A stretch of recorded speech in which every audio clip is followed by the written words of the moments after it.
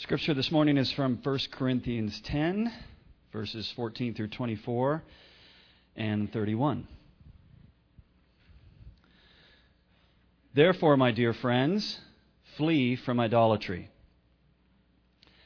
I speak to sensible people. Judge for yourselves what I say. Is not the cup of thanksgiving for which we give thanks a participation in the blood of Christ? And is not the bread that we break a participation in the body of Christ? Because there is one loaf, we who are many are one body, for we all partake of the one loaf. Consider the people of Israel. Do not those who eat the sacrifices participate in the altar? Do I mean then that a sacrifice offered to an idol is anything, or that an idol is anything? No, but the sacrifices of pagans are offered to demons, not to God. And I do not want you to be participants with demons. You cannot drink the cup of the Lord and the cup of demons too. You cannot have a part in both the Lord's table and the table of demons. Are we trying to arouse the Lord's jealousy? Are we stronger than He? Everything is permissible, but not everything is beneficial. Everything is permissible, but not everything is constructive. Nobody should seek his own good, but the good of others. So, whether you eat or drink or whatever you do, do it all for the glory of God.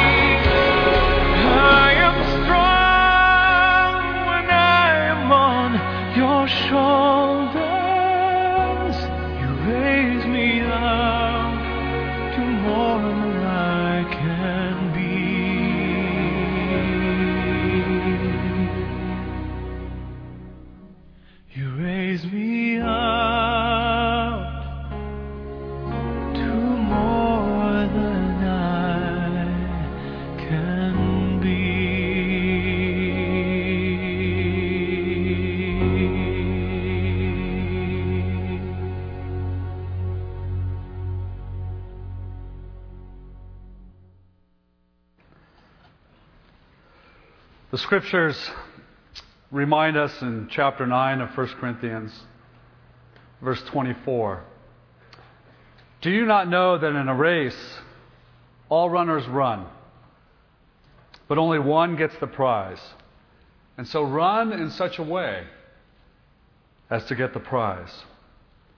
Everyone who competes in the games goes into strict training, and they do it to get a crown that will not last. But we do it to get a crown that will last forever. So let me share with you what Corinthians 10 says. Verse 13. No test has seized you except that which is common to man. And God is faithful. He will not let you be tempted beyond what you can bear. But when you are tempted, when you are tested, He will also provide a way out so that you can stand up under it. You see, He will raise you up. He will lift you up. And that's the Father's love for us, just like you saw in this video. I loved one of the things in this video that really hit me was the Father's running out on the track and people are trying to stop Him. You don't get in the way of a Father's love. And that's true of our Heavenly Father.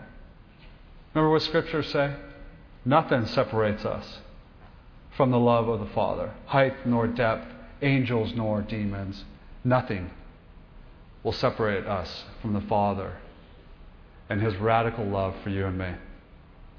He will lift us up. We're running this race together, and we've been learning that in Corinthians. Running a race in such a way as to win the prize, to glorify God the Father, to have a life lived out for Him. We're not to run in a way that runs away from the world.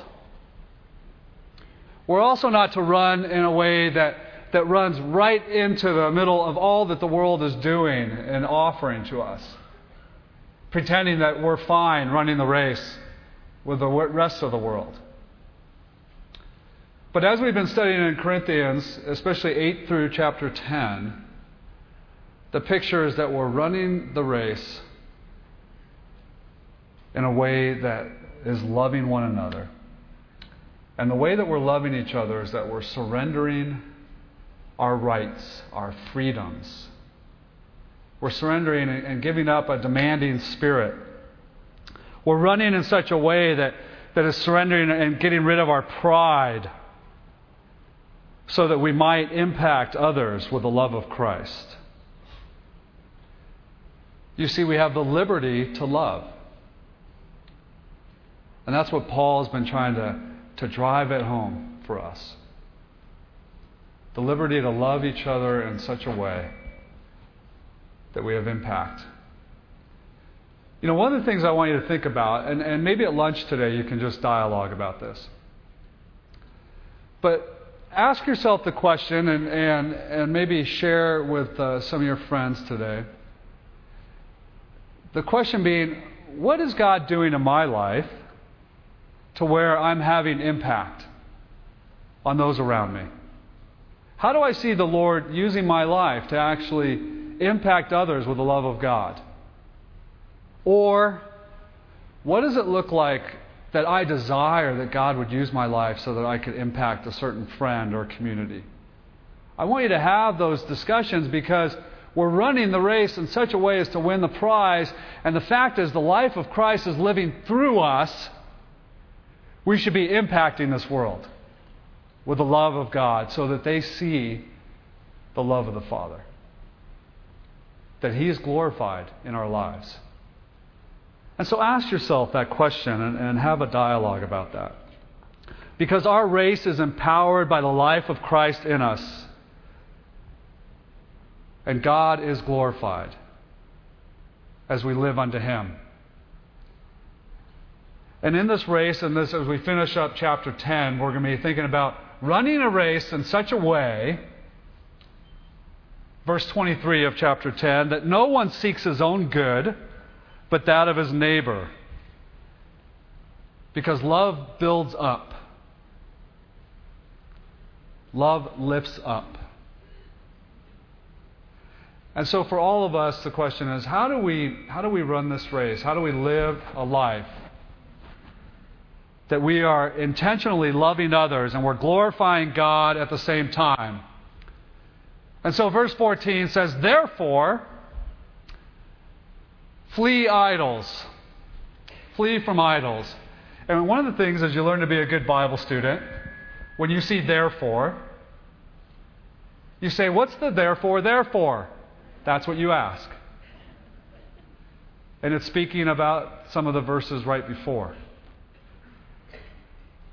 How do we live in love? How do we glorify God? Therefore, because no temptation or test is too much for us, because God has provided a way out, because He will lift you up and He will help you stand up under it,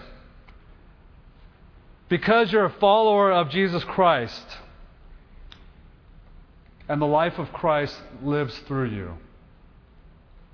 Because you have access to the power of the resurrection, therefore, you can flee from the draw of idols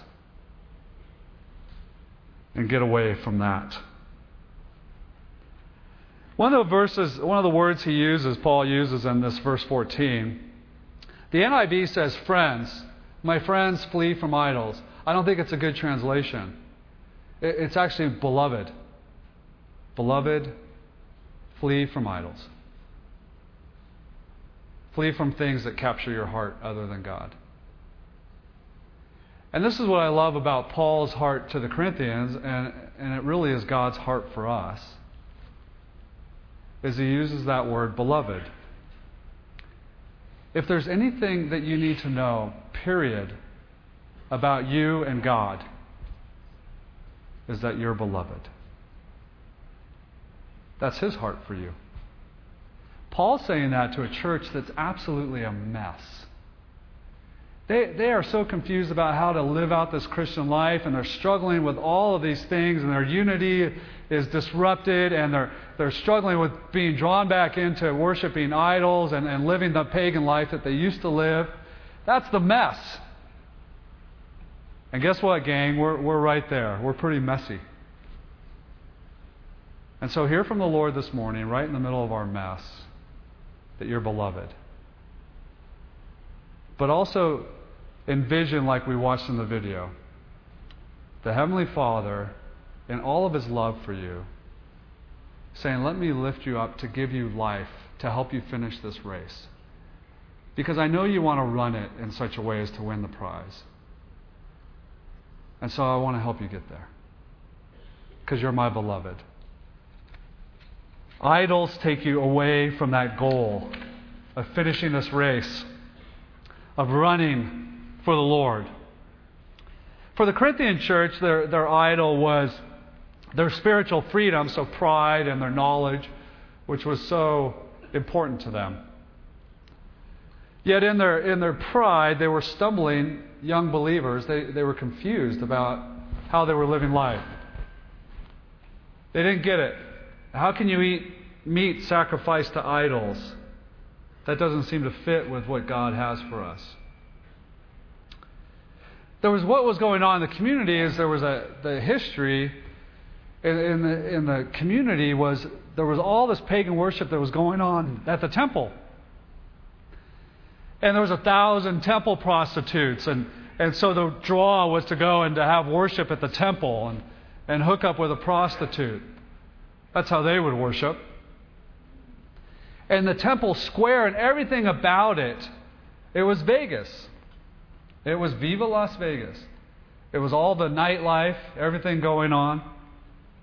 It was the most exciting place in town. Best food, open air restaurants, great music, the seductive pleasures of wine and women. That's what's going on in the temple area. And the Lord knows that draw to that and thinking that somehow that's going to bring you life, that's just death. And to flee from that. You know, you and I have been to Las Vegas, and you know what? I love Vegas at nighttime. I love the lights. I'm just drawn into the lights. They're pretty. But you ever walk around Vegas first thing in the morning?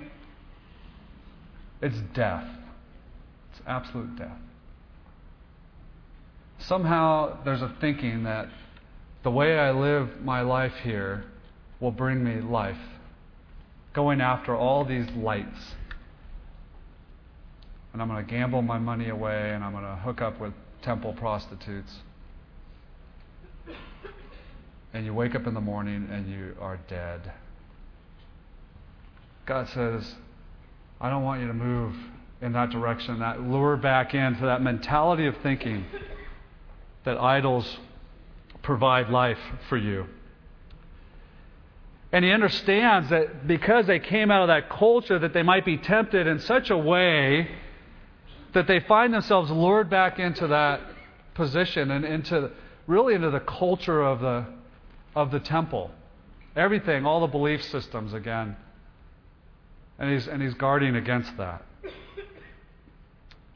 Idolatry is this. It's anything that occurs whenever anything or anyone becomes more important to us than the living, loving God in our lives.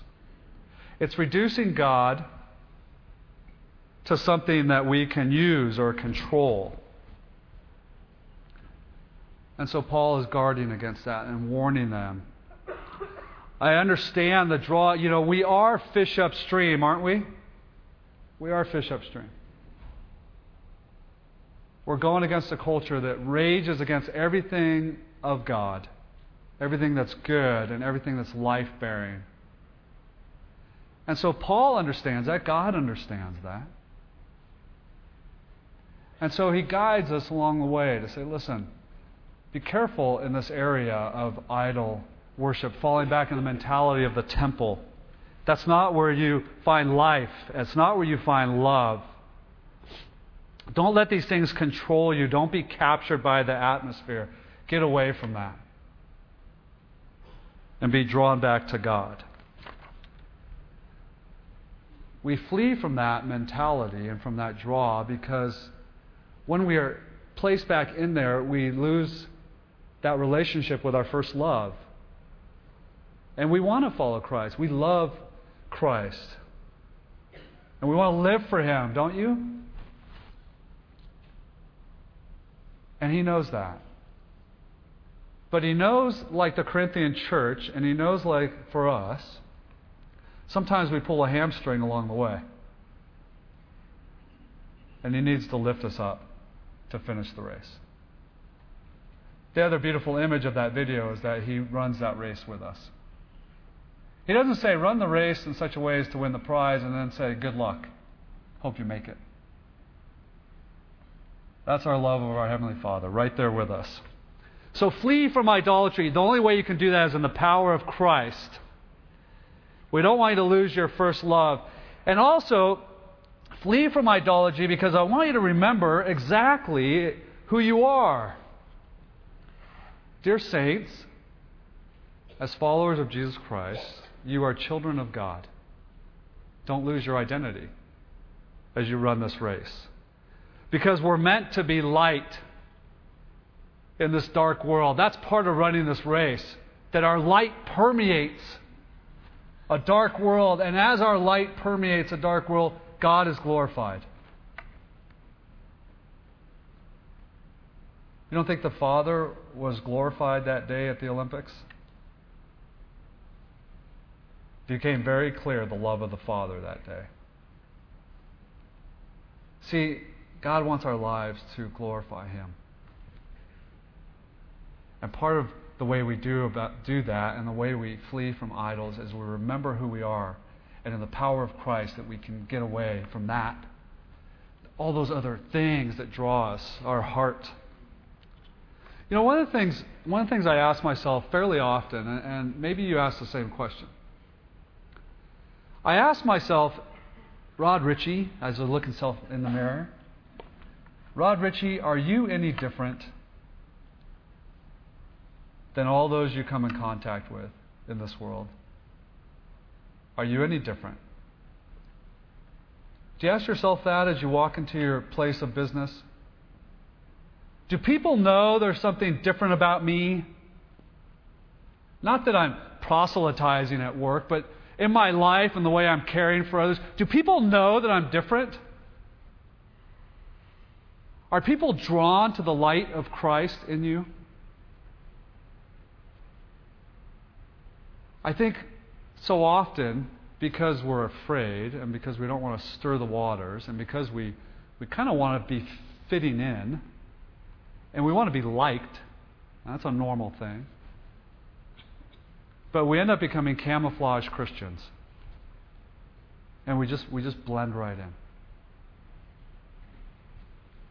Paul's saying, run the race in such a way as to win the prize, and the way we do that is by glorifying God with our lives. And the way we do that is by loving others, surrendering our rights, our freedoms. You're different. And he's speaking to that. He says this in verses 14 to 18. He's saying, listen, he has a concept of communion here. We take the cup, it's the participation in the blood of Christ. We take the bread, it's the participation in the body of Christ. Verse 18, consider the people of Israel. Do not those who eat the sacrifices participate in the altar? And here's what he's saying. When we come together as a body of Christ and we enter into communion, we are receiving and we are identifying ourselves very clearly as followers of Christ. When the Israelites would offer sacrifice on the altar, it was very clear this was for the forgiveness of sins. This is a people of God. And that's what he's speaking to. You see, it was very clear who you worshipped. It wasn't lost in translation. And so when you're drawing back into idol worship, drawing back into that mentality of the temple, that gets confusing. You are a follower of Jesus Christ. Let your life glorify God. He's saying there's a contrast here. We are people who have been paid for. Our life is no longer our own. We are bought with a price. But verses 20 through 22 speak to what's happening, what's clear about the pagan worship that's going on in the temple. I wanted to read out of Eugene Peterson's The Message. I like the way he puts it. He says, do you see the difference? Sacrifices offered to idols are offered to nothing. For what's an idol but nothing? Or worse than nothing? It's a minus, a demon, actually. I don't want you to be part of something that reduces you to less than yourself. You can't have it both ways. Banqueting with the master one day, slumming it with the demons the next day. Besides, the master won't put up with that. He wants us, all or nothing. Clearly, there are some things in this life that are mutually opposed. Worshipping of idols and taking of communion in the body of Christ are mutually opposed. You can't live both lifestyles and think you're just fine doing that. We're running the race in such a way as to win the prize. And the prize is the pleasure of the Father and the glory of God. Running in obedience to Him because He gives us life. It's one of the problems for us as Christians. We want so much to be dedicated to Christ. We really do, and I know you do. And yet at the same time, you're falling into the trap of being drawn back into whatever form of idol worship that's going on in your heart. Whatever is drawing your heart that says, this is what brings me life. This is what brings me hope. He's saying you can't have both. You can't be throwing beads at Mardi Gras on Tuesday, ending up blotto through alcohol and then show up to church on Wednesday with your sunglasses on because the lights are too bright, and you get your ash on your forehead and say, God, I'm for you. Here we go. That's not the life God intends for you. And so Paul is saying, empowered by the life of Christ, run with Him and for Him. Flee these things that draw your heart away. And you can do that. Again, he doesn't say run the race and good luck. He says, I'm running it with you. Idolatry takes us away from our first love. Idolatry, verse 22, provokes the jealousy of God. Shall we provoke the jealousy of God? Are we stronger than He? God is a jealous God. His love is so powerful for us that anything that is going to take away from our relationship with Him and that He's our source, He is going to step right in the middle of that. So you see, if we are so entwined and have our affections so entwined with things of idolatry, whether that be our power at our job, whether that be pursuits of money, whatever we're so drawing after, God's going to strip that away because He's a jealous God. And if we're entwined like this, man, that hurts us. And then we end up blaming God. But He's going, no, it's my love for you. You're falling off track in this race. And because God's a covenant partner, He won't break His promise. I am your God, and you are my people. I'm running this race with you whether you like it or not. Because you're no longer your own, you're bought with a price, and because you're my child. I'm not going to leave my child with a limp on the track. Here we go. Let's run together. God's a jealous God. Are we stronger than He? I think what that's speaking to is it seems to be dealing with their pride, their spiritual pride, their freedoms that they had in Christ. And basically what they're saying is, hey, I can handle it. I'm fine. I can have my feet in both arenas, and therefore I'm good to go. And the scripture from verse 12 of last week that we looked at says, therefore let him who thinks he stands firm take heed lest he fall. We've got to be so careful in thinking that, oh yeah, I can just be in the temple arena and live my life out there and be, participating in all these things that won't affect me. Take heed lest you fall. I was in McCall a couple of weeks ago, and I was helping out with junior high camp a little bit, and we ended up camp late one night, and by the time we finally left camp, it was 1 a.m. And if you've been to Quaker Hill, there's a little slope that comes off the hill and then turns onto Warren Wagon. And a buddy of mine let me use his cabin, and it was literally just 50 yards. You come down the hill, 50 yards down the road is the turn to his cabin. It's 1 a.m. I roll down the hill. I look to my left to see if there's any lights. There's no lights, so I just drive onto Warren Wagon, and I'm heading 50 yards this way to make my turn. 1 a.m. Woo! I get pulled over. I'm like, you have got to be kidding me. Officer shows up. I'm rolling down the window, and then he just waits. I hate when they do that to you. Just waits. Finally, he shows up to the window. Do you know why I pulled you over, he says. And I go, you know what? Really, I don't. And he goes, there was a stop sign at the bottom of the Quaker Hill. And you didn't turn on your blinker to turn right, to take a right. Now, in my mind, I'm thinking, are you kidding me?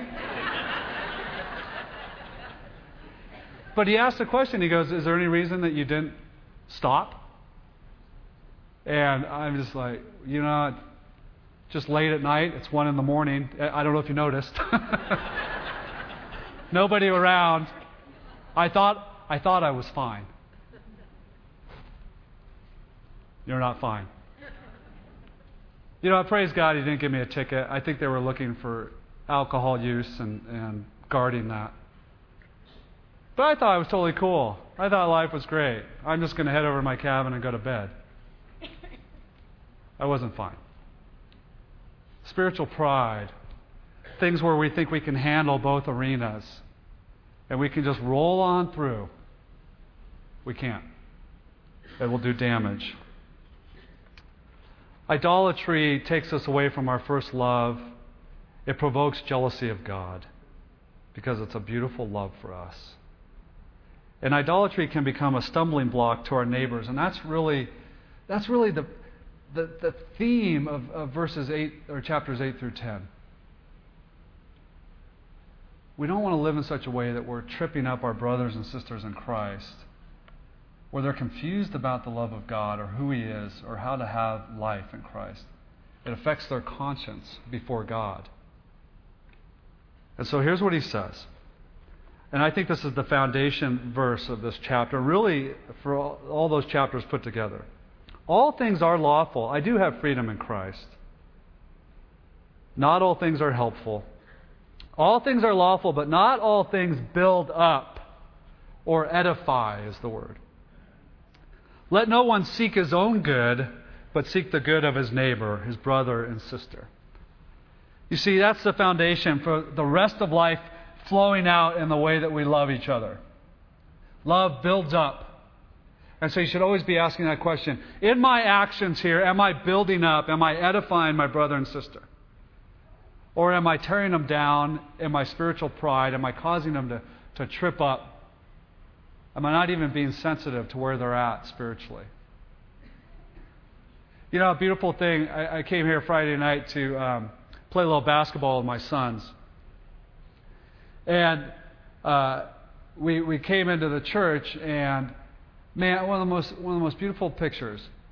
All our men's ministry, just because of the love of Christ, gave up their Friday night, where they could have been with their wives, and they decided to throw a beautiful Valentine's dinner for the widows of this church, so that the widows would know they're so valuable and loved and cared for. And widows, I hope you felt that, because that was the heartbeat. And I just peeked my eye. You know what's so cool? All the guys in the kitchen. What a great picture that was. I hope we captured some of that. And then serving the women, and it was just, Larry Tingler made this awesome dinner. It smelled good anyway. I didn't get any. It's okay, Larry. Thanks. Love builds up. It's living a life. It's running a race. It's saying, how can I build up my brother and sister in Christ? And using your life in such a way, impacting the world in such a way.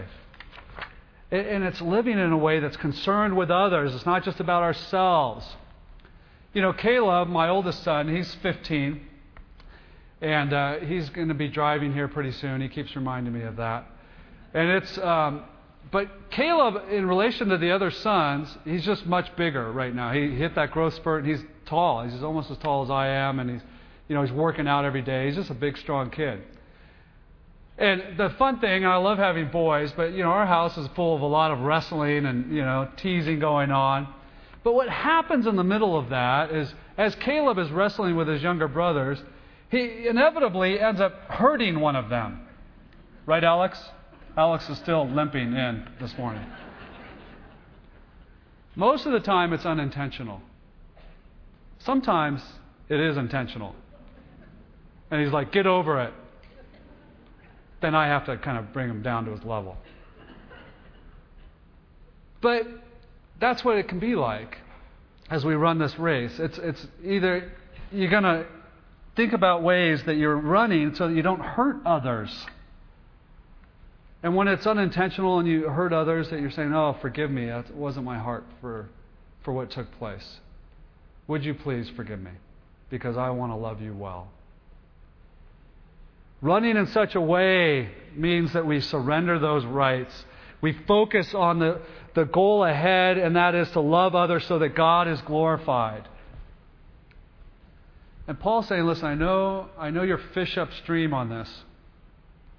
I know that surrendering and giving up your rights to love others is absolutely opposed to everything the world's saying.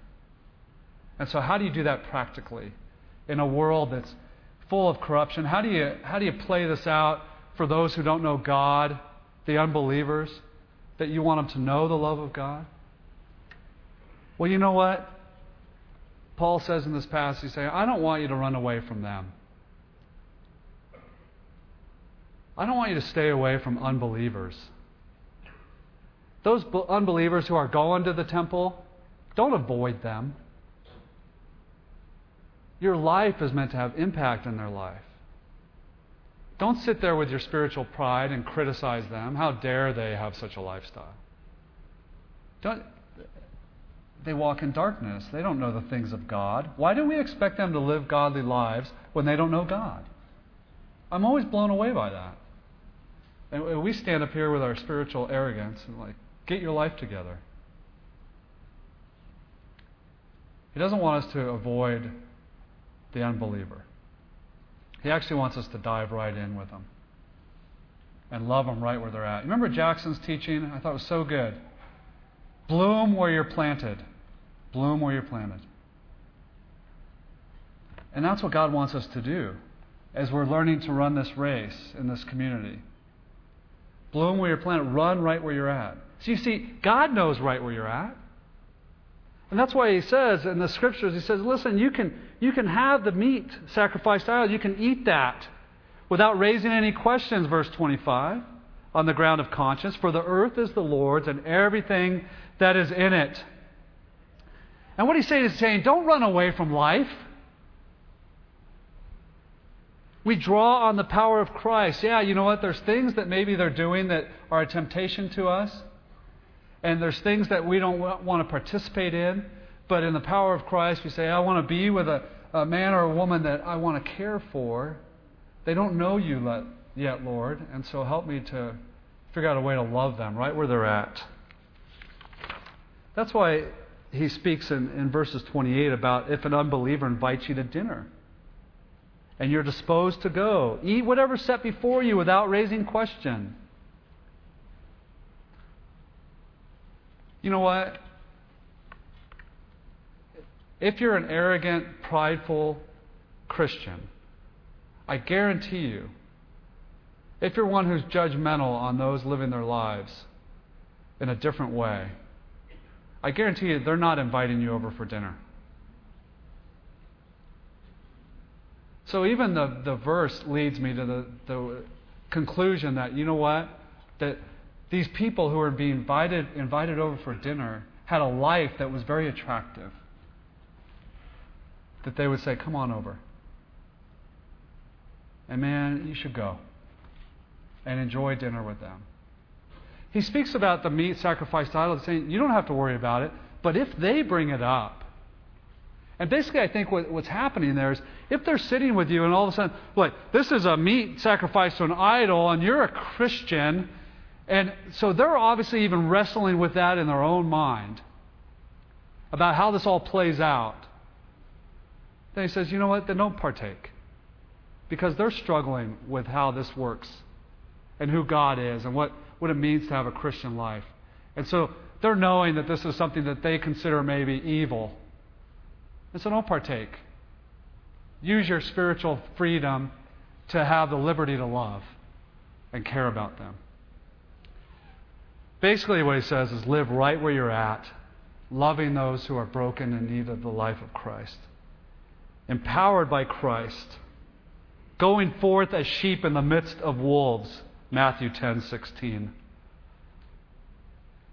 And the rule of thumb in all of this is that in all you do to the glory of God.